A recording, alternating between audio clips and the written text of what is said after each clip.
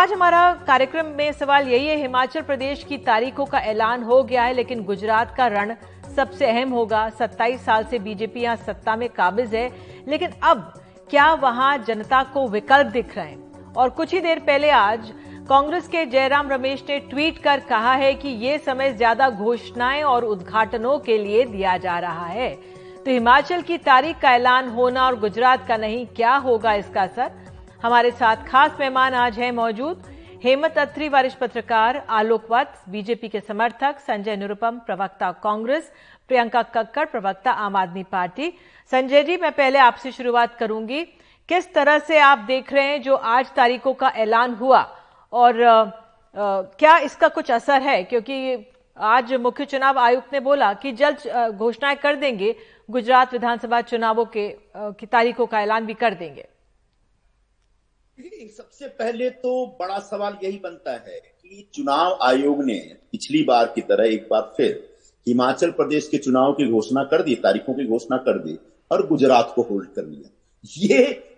ये चुनाव आयोग ऐसा लगता है कि सरकार के इशारे पे काम कर रही है। शायद गुजरात में 5 साल या 27 साल से भारतीय जनता पार्टी को जो काम करने का मौका मिला, अभी भी कुछ और काम रह गया, इसलिए उनको ये एक सहूलियत दी जा रही है चुनाव आयोग की तरफ से, जो कि बहुत गलत है। चुनाव आयोग स्वायत्त संस्था है, उसके कामकाज में इस तरह से सरकारों को दखल नहीं देना चाहिए, एक सर्वमान्य बात है, ये तो साफ दिख रहा है। जहां तक हिमाचल की बात है, निश्चित तौर पर हिमाचल में 5 साल से भारतीय जनता पार्टी की सरकार है और एक घोटालों की सरकार है। घोटालों का अगर हम लिस्ट बताएं तो अभी जो प्रियंका जी कह रही थी, पुलिस भर्ती घोटाला, एक स्मार्ट सिटी घोटाला, टेंडर घोटाला, वर्दी खरीद घोटाला, बिजली घोटाला, बस परमिट घोटाला, सरकारी बसों के रूट पर निजी बसों को बगैर परमिट से चलाने का घोटाला, निजी वोल्वो बस जो चल रही हैं, मंत्रीगण बहुत सारे जमीन घोटाला करके वहां बैठे हुए हैं, छात्रों की छात्रवृत्ति में भी घोटाला हुआ, हेल्थ डिपार्टमेंट का एक घोटाला हुआ जिसमें डायरेक्टर ऑडियो क्लिप आया। तो एक घोटालों की सरकार चल रही, सरकार को उखाड़कर फेंकने का एक मौका मिला है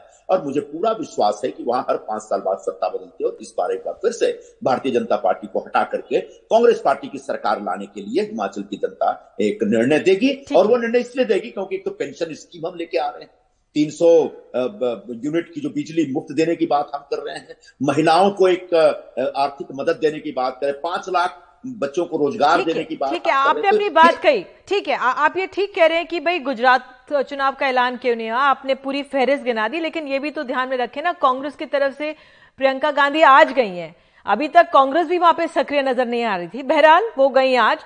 मैं प्रियंका कक्कड़ आपके पास आऊंगी, आपसे ये जानना चाह रही हूँ, आम आदमी, अब क्योंकि पहले हम हिमाचल प्रदेश की बात कर लें, क्योंकि जिस तरह से अब हिमाचल प्रदेश के चुनाव है, लेकिन लोगों का सवाल कहीं गुजरात पे ज्यादा है। लेकिन प्रियंका, आम आदमी पार्टी बहुत सक्रिय थी अप्रैल मई तक, लेकिन पूरी तरह से छोड़ दिया गया हिमाचल प्रदेश को।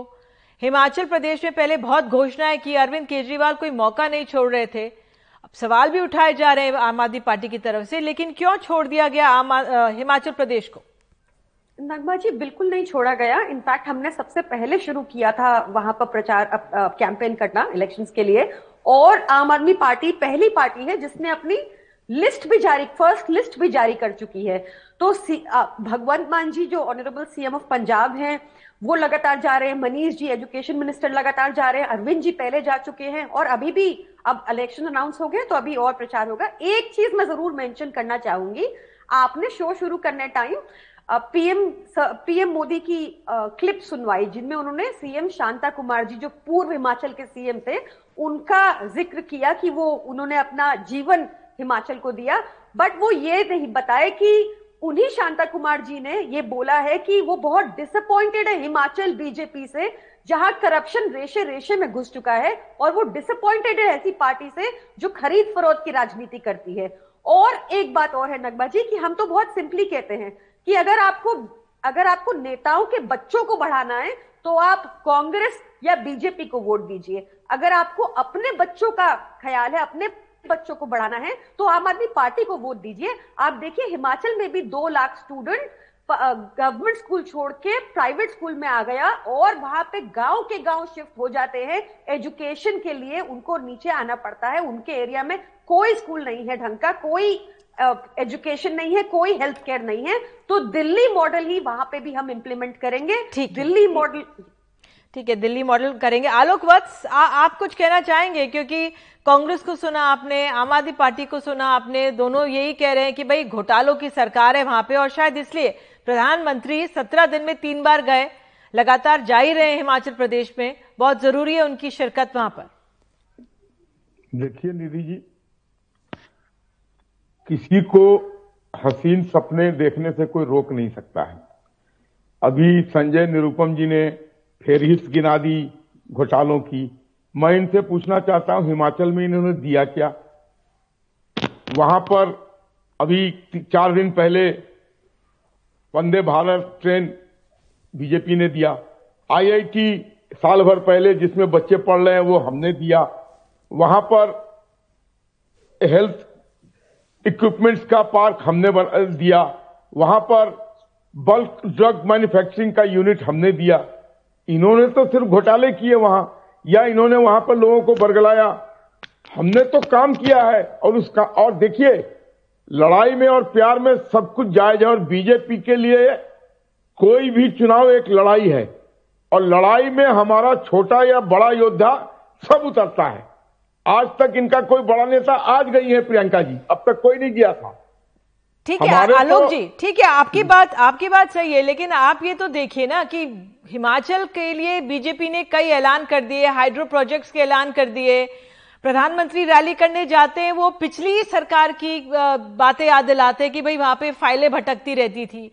इस सरकार ने जो कामकाज किए वो क्यों नहीं याद दिलाया? और बहरहाल कराए भी चुनाव, हिमाचल में काम पूरा हो गया। इसलिए आपको जितनी बातें मैंने बताई है वो सब तो हमने कराया है, सब बता रहे हैं आपको। वहां आईआईटी में बच्चे पढ़ रहे हैं, वंदे भारत एक्सप्रेस चलना चालू हो गया, बल्क ड्रग पार्क की शिलान्यास हो गई, उसमें काम चालू हो गया। संजय जी, आप मुस्कुरा रहे हैं, कुछ कहना चाहेंगे? फिर मैं हेमंत अत्री जी के पास जाने वाली हूँ। ऐसा है निधि जी, वत्स साहब तो वहां के स्थानीय नेता हैं, इनको एहसास होना चाहिए कि हिमाचल में जो भी डेवलपमेंट हुआ है वो कांग्रेस के जमाने में ही हुआ। तमाम जो यूनिवर्सिटीज बनी, तमाम जो मेडिकल कॉलेजेस बने, तमाम जो स्कूल कॉलेज या जो रास्ते डेवलप हुए, वो सब कांग्रेस के जमाने में हुए। फिर भी आप बार बार कहते हैं कांग्रेस ने किया, वो किया। साहब 5 साल आपकी सरकार थी, 5 साल में नए रास्ते आप नहीं बना पाए, नए कॉलेज आप नहीं खोल पाए। लगभग 63,000 सरकारी पद खाली हैं आपके सरकार में। वहां पर लाखों बच्चे बेरोजगार घूम रहे हैं, उनको रोजगार देने का काम आप नहीं कर पाए। महंगाई तो पूरे देश में बढ़ी है, उसका जो असर है वो तो साफ दिख ही रहा है वहां पे। तो आपकी सरकार पूरी तरह से हिमाचल की जनता को न्याय देने में फेल हो गई है। आप एक वंदे भारत ट्रेन की कहानी सुना रहे हैं जो एक गाय से टकरा करके चकनाचूर हो जाती है। तो कृपया करके इस प्रकार के दावों, इस प्रकार की उपलब्धियों के नाम पे वोट न मांगे। वोट मांगना है तो सही मायने में। मैं खुद अभी हिमाचल गया था, मेरे ख्याल से कुछ 3-4-5 महीने पहले। वहां के रस्तों की हालत इतनी खराब है, ट्रैफिक जाम। शिमला में घुसना, अगर मैं तीर्थन से आ रहा था और शिमला जाना चाह रहा था, घंटों लग गए हमको शिमला में प्रवेश करने में। आप नया ये जो हम सोलन के पास जहां प्रियंका जी की मीटिंग थी, वहां एक नया हाईवे बना है जो चंडीगढ़ से शिमला तक जाता है। पिछले कुछ 1-2 महीने पहले की कहानी है कि पूरा हाईवे ही बह गया था। आप ऐसा हाईवे बनाते हैं कि एक बारिश में बह जाता है पूरी तरह से बहाव में आकर के। तो कृपया करके इस तरह के फर्जी विकास के दावों के नाम पे वोट न मांगे। सच ये है कि आपकी सरकार भ्रष्टाचार जीवी सरकार है। आपकी सरकार ने इतने भ्रष्टाचार किए, चाहे बगान में जो काम करने वाले मजदूर हैं उनको न्याय मिलना, बगीचे का जो मालिक है उनको पैसे नहीं मिल रहे हैं। हमने अनाउंस किया है कि आपका जो टमाटर है या सेब है या मशरूम है, वो जो आप पैदा करेंगे उसकी कीमत आप तय करेंगे, मार्केट नहीं तय करेगा। तो इस तरीके से बगीचे में काम करें, बगीचे के मालिक या फिर मजदूर या फिर नौजवान या फिर महिलाएं या फिर बच्चे, उनके बारे में सोचने की आपको चिंता नहीं थी, क्योंकि आपके ऊपर से नीचे तमाम मंत्री घोटाले में ही व्यस्त थे, घोटाले में ही भ्रष्टाचारी करते रहे। तो संजय निरुपम, आप अपना आरोप लगा सकते हैं, लेकिन ऐसा हमारा ठीक है, आप अपना आरोप लगा सकते हैं, चुनावी मौसम है। लेकिन मैं आऊंगी आपके पास आलोक वत्स जी। हेमंत अत्री, आप किस तरह से देख रहे हैं जो ये तारीखों का ऐलान नहीं हुआ है, हिमाचल का ऐलान हो गया और गुजरात का नहीं हुआ, क्या आंकलन आपका? निधि जी, एक कहावत है हिंदी में, बद अच्छा और बदनाम बुरा। जो चुनाव आयोग हमारे देश का है वो एक संवैधानिक संस्था है, और उससे देश को पूरी उम्मीद है कि वह निष्पक्ष, स्वतंत्र और बिना किसी बायस के चुनाव कराएगा। ये उनके मैंडेट में लिखा हुआ है, आरपीआई एक्ट 1952 में।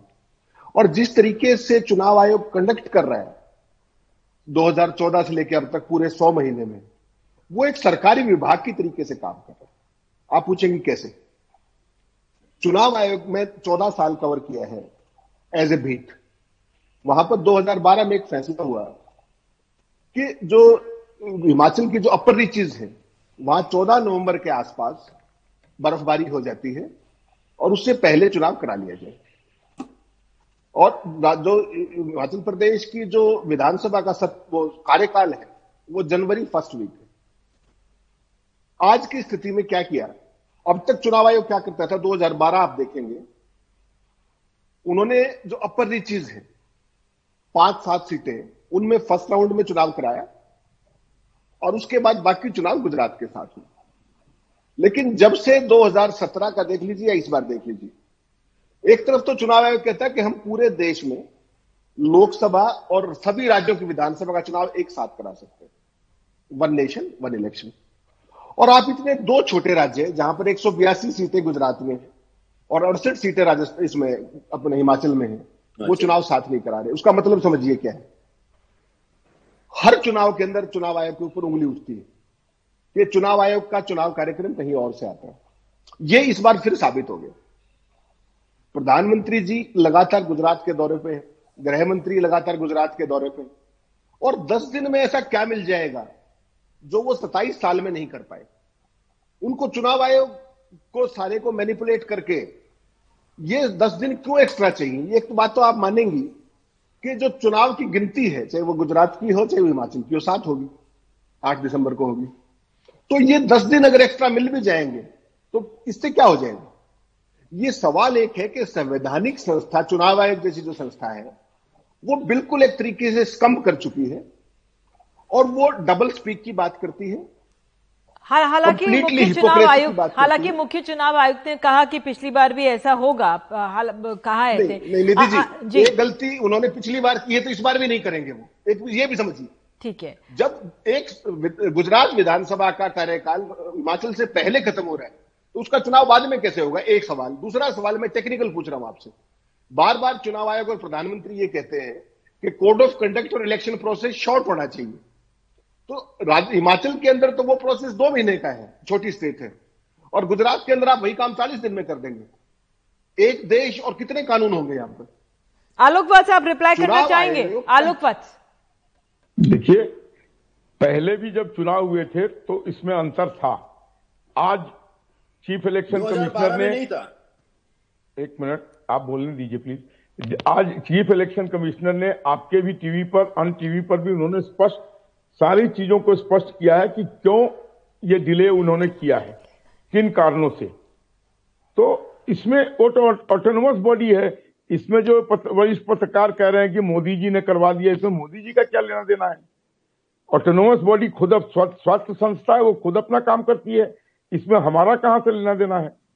लेकिन अभी तो ये हिंदुस्तान का माहौल हो गया है कि कुछ भी गलत हो तो मोदी जी ने करवा दिया, कुछ भी अच्छा हो तो मोदी जी ने नहीं करवाया, लेकिन कुछ भी गलत हो तो मोदी जी ने करवा दिया, बीजेपी ने करवा दिया। ये ट्रेंड चल गया है, लेकिन ये ट्रेंड जनता के दिल में नहीं उतर रहा है। जनता अभी भी अपना विश्वास मोदी जी पर किए हुए भारतीय जनता पार्टी। ठीक है आलोक जी, आपकी अगर बात मान भी लें, ठीक है, आपकी बात में मान भी रही हूँ, ठीक है, ठीक है, जनता के मन में नहीं उतर है जी। एक सर्वे का रिपोर्ट आया है निधि जी, जिसमें भारतीय जनता पार्टी को हिमाचल में 48 सीट दिखा रहे हैं और कांग्रेस को 15 या 18 सीट दिखा रहे हैं और आम आदमी पार्टी को 0। और वही रिपोर्ट गुजरात के लिए है जहां भारतीय जनता पार्टी को 135 सीट का अनुमान दिखा रहे हैं और कांग्रेस को दिखा रहे हैं 46 या 47। वहां भी आम आदमी पार्टी को 1 या 2। तो ये सारी चीजें जो हमारे फेवर में जा रही हैं, तो ये भी हमने करवा दिया। ये तो अब आपके निशाने पर सीधे आम आदमी पार्टी आ गई है और आप कह रहे हैं हिमाचल में पिछली बार 44 मिले थे और इस बार आपको मिलने वाले हैं 48। तो मैं आपसे पूछना चाह रही हूँ, ठीक है, एक वहां पे मैं रिपोर्ट पढ़ रही थी कि हिमाचल में क्यों जम्मू कश्मीर की जो धारा 370 है उसके होर्डिंग्स लगाए गए। भाई हिमाचल में तो आपने हिमाचल का इतना विकास किया है, उसके होर्डिंग्स होने चाहिए।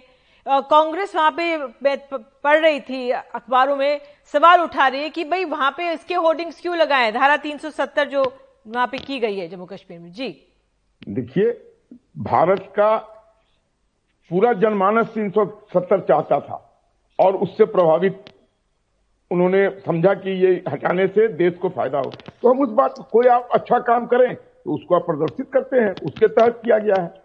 उससे वोटर अगर मान लीजिए हमारे फेवर में आता है तो क्या हद है। मैंने कहा ना, everything is fair in love and war and election is like a war. हाँ ठीक है, लेकिन ये नहीं कि अगर हिमाचल के मुद्दे या हिमाचल का काम तमाम जो लोग होते हैं वो अपने काम तो प्रचार करते हैं, ठीक है। निधि जी, हमारा हिमाचल में काम इतना प्रबल बोल रहा है, तभी तो ये सीटें हमारे आकलन में आ रही हैं, कम भी आ सकती थी। तो हमारा काम तो बोल ही रहा है। और भी चीजें जो हम कर रहे हैं इस तरीके का, इस आइसक्रीम के ऊपर एक ऐड करने वाली बात है। ठीक है ठीक है। संजय निरुपम चलिए आगे बढ़ाते हैं, क्योंकि लोगों का जो इंटरेस्ट है वो ज्यादा इंटरेस्ट गुजरात पर है। अब ठीक है, गुजरात की तारीखों का ऐलान नहीं हुआ, जयराम रमेश कह रहे हैं कि कुछ और समय 5 दिन रुक जाइए, हो जाएगा, बिल्कुल हो जाएगा। संजय निरुपम, कांग्रेस गुजरात में प्रचार करती हुई नजर नहीं आ रही है और प्रधानमंत्री कह रहे हैं कि क्या हो रहा है, साइलेंट प्रचार हो रहा है। कांग्रेस दूर दराज के गांव में जाकर वहां पर जहर घोल रही है। क्यों प्रधानमंत्री कांग्रेस पे निशाना साध रहे हैं, क्या आंकलन कांग्रेस का? देखिए, हमारे प्रधानमंत्री जी खुद दावा करते हैं कि वो द्रोण से पूरे देश पे नजर रखते हैं और शायद उसी द्रोण से उन्होंने नजर रख करके यह पता लगाया कि कांग्रेस पार्टी गुजरात में इस बार बहुत ओपनली प्रचार न करके साइलेंट प्रचार करिए। वो खुद अपनी एक मीटिंग में अपने कार्यकर्ताओं के सामने या सभा में उन्होंने बात कही है। तो शायद हो सकता है कांग्रेस पार्टी की एक नई ऐसी रणनीति रही हो। रह गई बात बड़े नेताओं की, बड़ी बड़ी सभाओं की, तो हाँ, ये सभाएं हम कम कर रहे हैं, लेकिन गुजरात में बड़े पैमाने पर एआईसीसी की तरफ से एक पूरी टीम काम करी, वहां के प्रदेश कांग्रेस के सभी नेताओं के साथ कोऑर्डिनेट करके, और जिले जिले के स्तर पर एक कार्यक्रम चल रहा है। और कैसे 27 सालों से जो गुजरात की जनता को भारतीय जनता पार्टी ने बरगला रखा है, उस बरगलाहट से कैसे बाहर निकालना है, उसके लिए एक नई रणनीति के तहत हम लोग काम कर रहे हैं और कोशिश कर रहे हैं कि भारतीय जनता पार्टी के सच को गुजरात की जनता इस बार पहचाने। अभी हमारे वत्स जी कह रहे थे कि कुछ भी होता है तो हमारे लोग मोदी जी को दोष देते, कुछ भी और गुजरात में बहुत बड़ा फर्क है साहब। गुजरात से हमारे प्रधानमंत्री आते हैं, गुजरात से हमारे गृह मंत्री आते हैं, गुजरात में 27 साल से आपकी सत्ता है, गुजरात की सरकार हाथ से न जाए ये बहुत बड़ी चिंता है आपकी। और शायद इसीलिए पिछले 2 बार से गुजरात के चुनाव टाले जा रहे हैं, गुजरात के चुनाव की घोषणा टाली जा रही है। ये बड़ा अच्छा सवाल अभी लेकिन संजय जी, कांग्रेस के सामने सवाल ये है कि आम आदमी पार्टी इस बार बहुत सक्रिय है वहां पर, और आए दिन वहां पर सुर्खियों में आम आदमी पार्टी रह रही है, बहुत एक्टिव है। अरविंद केजरीवाल लगातार वहां पे हैं, अगर वो नहीं एक्टिव होते तो उनके जो प्रदेश अध्यक्ष हैं वो एक्टिव हो जाते हैं, तो वो बीजेपी के लिए चिंता की बात है, कांग्रेस के लिए भी नहीं। ऐसा है, आम आदमी पार्टी जिस प्रकार से आज प्रचार कर रही है, बिल्कुल इसी प्रकार के प्रचार का जो कार्यक्रम होता रहा है वो कांग्रेस पार्टी ने किया है, कई बार किया। हर इलेक्शन पे हम इतना ही जोर से, पिछला इलेक्शन याद करिए आप 2017 का, बिल्कुल इसी प्रकार से हम लोग अपना कैंपेन कर रहे थे। लेकिन शायद इस कैंपेन का वो जो लाभ होना चाहिए वो नहीं मिल रहा है। शायद आम आदमी पार्टी जिस प्रकार से कैंपेन कर रही है शायद उसको इसका फायदा नहीं मिलेगा। इसलिए कांग्रेस पार्टी ने इस बार चुनाव प्रचार की रणनीति में थोड़ा सा बदलाव किया है और इसको तस्दीक दिया है खुद प्रधानमंत्री जी ने, वो खुद ही कह रहे हैं। तो हमने शायद जानबूझ करके इस प्रकार की एक योजना बनाई, लेकिन एआईसीसी के तरफ से, पीसीसी के तरफ से, जिले जिले के स्तर पर एक अच्छा प्रचार का कार्यक्रम चल रहा है। आने वाले दिनों में आपको बड़ी बड़ी यात्राएं और बड़ी बड़ी सभाएं भी देखने को मिलेंगी। नहीं, मैं आलोक वत्स आपसे पूछना चाहती हूँ, क्या प्रधानमंत्री आम आदमी पार्टी की सक्रियता से ध्यान हटाना चाहते हैं? क्योंकि एक समय तक तो ये कहा जा रहा था, आंकलन था कि जो आम आदमी पार्टी है वो कांग्रेस के वोट काटती है, लेकिन जिस तरह से इतना कैंपेन आम आदमी पार्टी कर रही है, अब बीजेपी को अपने वोट शेयर की चिंता हो रही है, क्या इसलिए प्रधानमंत्री एक तरह से वो ध्यान डाइवर्ट कर रहे हैं? देखिए निधि जी, आम आदमी पार्टी जहां जहां भी पैर जमा रही है वहां वो कांग्रेस का वोट खा रही है। यह आपने दिल्ली में भी देखा, कांग्रेस वाले ही उनके साथ मिलकर सरकार बनाए और उन्होंने कांग्रेस को चलता कर दिया। पंजाब में भी उन्होंने कांग्रेस को ही चलता किया है और हमारे वोट शेयर में वो डेंट लगाएंगे, इसकी कहीं से कोई संभावना नहीं है। और जो रही सही कैंपेन कर रहे थे, देशवासी तो इटली वालों से ही परेशान थे, अब एक इटालिया भी आ गए हैं to add fire in the fuel in the fire. अब उनके जो कथन थे प्रधानमंत्री मोदी के माताश्री के बारे में और हमारे देवी देवताओं के बारे में, उसके बाद आपको लगता है कि वहां का जनमानस इनको वोट करेगा? ये किस मुगालते में घूम रहे हैं? और रही बात, एक कहावत है कि जब दो बंदर लड़ता है तो सबसे ज्यादा शेर बिल्ली खा जाती है।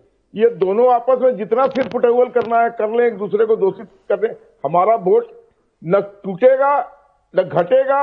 और हम पिछली बार 99 पे थे, इस बार हम 135 क्रॉस करके दिखा देंगे। ठीक है, ठीक है। मेरे पास समय कम है। अगर मैं प्रियंका जल्दी से प्रियंका मैं आपके पास आऊंगी। जो आपके बीजेपी के आम आदमी पार्टी के राज्य के अध्यक्ष हैं अटालिया, जो उनकी भाषा है, क्या वो घातक साबित हो रही है आम आदमी पार्टी के लिए? निधि जी, हमने एक सिंपल सा क्वेश्चन पूछा था इनसे कि 27 साल के कुशासन के बाद आपके यहाँ पे ड्रग माफिया और आपके यहाँ पे इलीगल लिकर ट्रेड ये चलता है, आप सबसे महंगी बिजली बेचते हैं, फिर भी आपका बजट 3.5 लाख करोड़ नेगेटिव में कैसे है? तो उसके जवाब में ये कुछ डॉक्टर पता नहीं क्या वीडियोस लेके आए हैं। निधि जी, अभी खत्म नहीं हुई हैं, अभी ये वीडियोस चलती रहेंगी। इनके पास दिखाने को कुछ नहीं है। नहीं तो ये काम दिखाते कि हमने ये काम किया। ये हर बार चुनाव से पहले जाकर कुछ इनॉग्रेट कर देते हैं और इस बार तो डर इतना ज्यादा है कि प्रधानमंत्री जी खुद कांग्रेस की तरफ डाइवर्ट करना चाह रहे हैं कि वो काम कर रहे हैं। अभी आप देखिए, कांग्रेस प्रवक्ता भी माने कि 2017 का जो इनका कैंपेन था उससे ज्यादा बढ़िया हमारा कैंपेन चल रहा है, वो माने।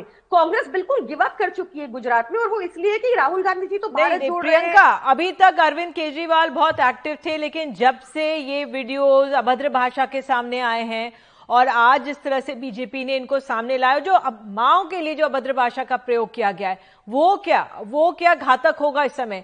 उसको कैसे आप लोग डील करेंगे? निधि जी, अगर इनको लगता है ये ऐसे वीडियोस है, इनको कोर्ट जाना चाहिए, इनको उन वीडियोस की जांच करानी चाहिए और तब तो उन वीडियोस पे बात होनी चाहिए। अभी कुछ दिन पहले तक हम चर्चा कर रहे थे सी का मतलब क्या है, ये तो डिबेट का स्तर कर दिया है बीजेपी ने। और इनके पास तो कहां से ये नैतिकता आती है? आप इनके कितने ही बयान उठा के देख लीजिए, चाहे वो प्रधानमंत्री जी के खुद हो, चाहे वो इनके प्रवक्ताओं के हो, आपको लगातार मिलेगी अभद्र टिप्पणियां वुमेन के आगे। आप देखिए, अंकिता भंडारी केस उठा लीजिए, कोई भी विमेन से इनका कोई नाता नहीं है। कोई भी केस किसी भी क्षेत्र में, यूपी में, दिल्ली में, उत्तराखंड में उठा के देखिए। ठीक है, हेमंत अत्री, आपसे कंक्लूडिंग रिमार्क्स जो गुजरात में इस समय हो रहा है, जयराम रमेश जी जो जी ओनली 5 सेकेंड जी आलोक जी, मैं ये कहना चाहता हूं, एक ही आंकड़ा दे रहा हूं सिर्फ, कि जीएसडीपी यहां का गुजरात का था पहले 3 लाख करोड़, आज वो 19 लाख करोड़ के ऊपर है। इसके आगे मुझे कुछ नहीं कहना है। अगर वो प्रगति नहीं किया है तो कैसे ये फिगर आया है? मैं आंकड़ा दे रही हूं आपको, 27,000 करोड़, 37,000 करोड़ के लॉस में आपने गुजरात टेक ओवर किया था 2001 में, और आज वो 3.5 लाख करोड़ के डेट में है। फिर ये भी एक आंकड़ा है। ठीक है, अत्री जी, अंत में एक छोटा सा सवाल जवाब चाहिए मुझे। क्या गुजरात में अब कुछ विकल्प है जनता के सामने? 27 साल बीजेपी है, लेकिन क्या विकल्प की जरूरत है वहां पे? निधि जी, जिस तरीके का माहौल बन रहा है, और जो प्रधानमंत्री जो है वो राजनीति के बहुत ही मजे हुए खिलाड़ी, उन्होंने 2 बड़े टेक्टिकल स्टेप्स उठाए। एक तो कहा कि कांग्रेस गुपचुप कर रही है, उसका मतलब समझिए क्या है। कांग्रेस पार्टी इस देश में केवल 2 राज्यों में सत्ता में है और दोनों में सिर्फ डबल चल रही है। उनके पास संसाधन नहीं है और उनको कोई चंदा दे के दिखाए, ये इन्होंने इंश्योर कर दिया है सीबीआई, ईडी और आईटी के थ्रू तमाम राज्यों के अंदर। ये नया मॉडल है कि किसी अपोजिशन पार्टी के पास कोई पैसा नहीं बचेगा। यहां जो आपको उछल कूद दिख रही है आम आदमी पार्टी की, उसका एक कारण है, वो भी नहीं कर पाते इतना। उसका कारण यह है कि उनकी दिल्ली में सरकार है और सबसे बड़ी बात है कि पंजाब में सरकार है। बिल्कुल। आम आदमी पार्टी और जो कांग्रेस पार्टी, उनमें एक बेसिक फर्क क्या है कि कांग्रेस पार्टी आज फाइनेंशियली ड्राइड अप है और तमाम अपोजिशन पार्टीज हैं, लेकिन आम आदमी पार्टी के पास 2 राज्यों की सरकार होने का और खासतौर पर पंजाब की सरकार होने का उनकी उछल कूद दिख रही है। और यही प्रधानमंत्री का सबसे मेन एजेंडा रहने वाला है। वरना मुझे ये बताइए कि जब सारा काम इतना अच्छा किया है आपने 27 साल तक, तो 10 दिन में आप और ऐसा क्या कर देंगे? बिल्कुल आपको चुनाव डिले चाहिए। बिल्कुल पिछली बार आपने जहाज उतारा था नदी में। निधि जी एक सेकंड दीजिए, पिछली बार प्रधानमंत्री जी ने नदी में जहाज उतारा था, वो जहाज कहाँ चल रहा है आजकल, किसी ने पता है किसी को? क्या मॉडल है गुजरात का? ये बहुत बड़ा सवाल है। शायद कोई मेरे पास समय बस इतना ही था। ये चर्चा अब लगातार होती रहेगी। चुनावों की तारीख हिमाचल की तो आ गई है, गुजरात की भी जल्द आ जाएगी, लेकिन वाकई में कुछ का ऐलान होना नहीं होना और इस अंतराल में क्या होगा जब तक गुजरात की तारीखों का ऐलान नहीं होता, तब तक किस तरह के क्या कोई ऐलान होंगे जो विपक्ष कह रहा है, देखना खासा दिलचस्प रहेगा।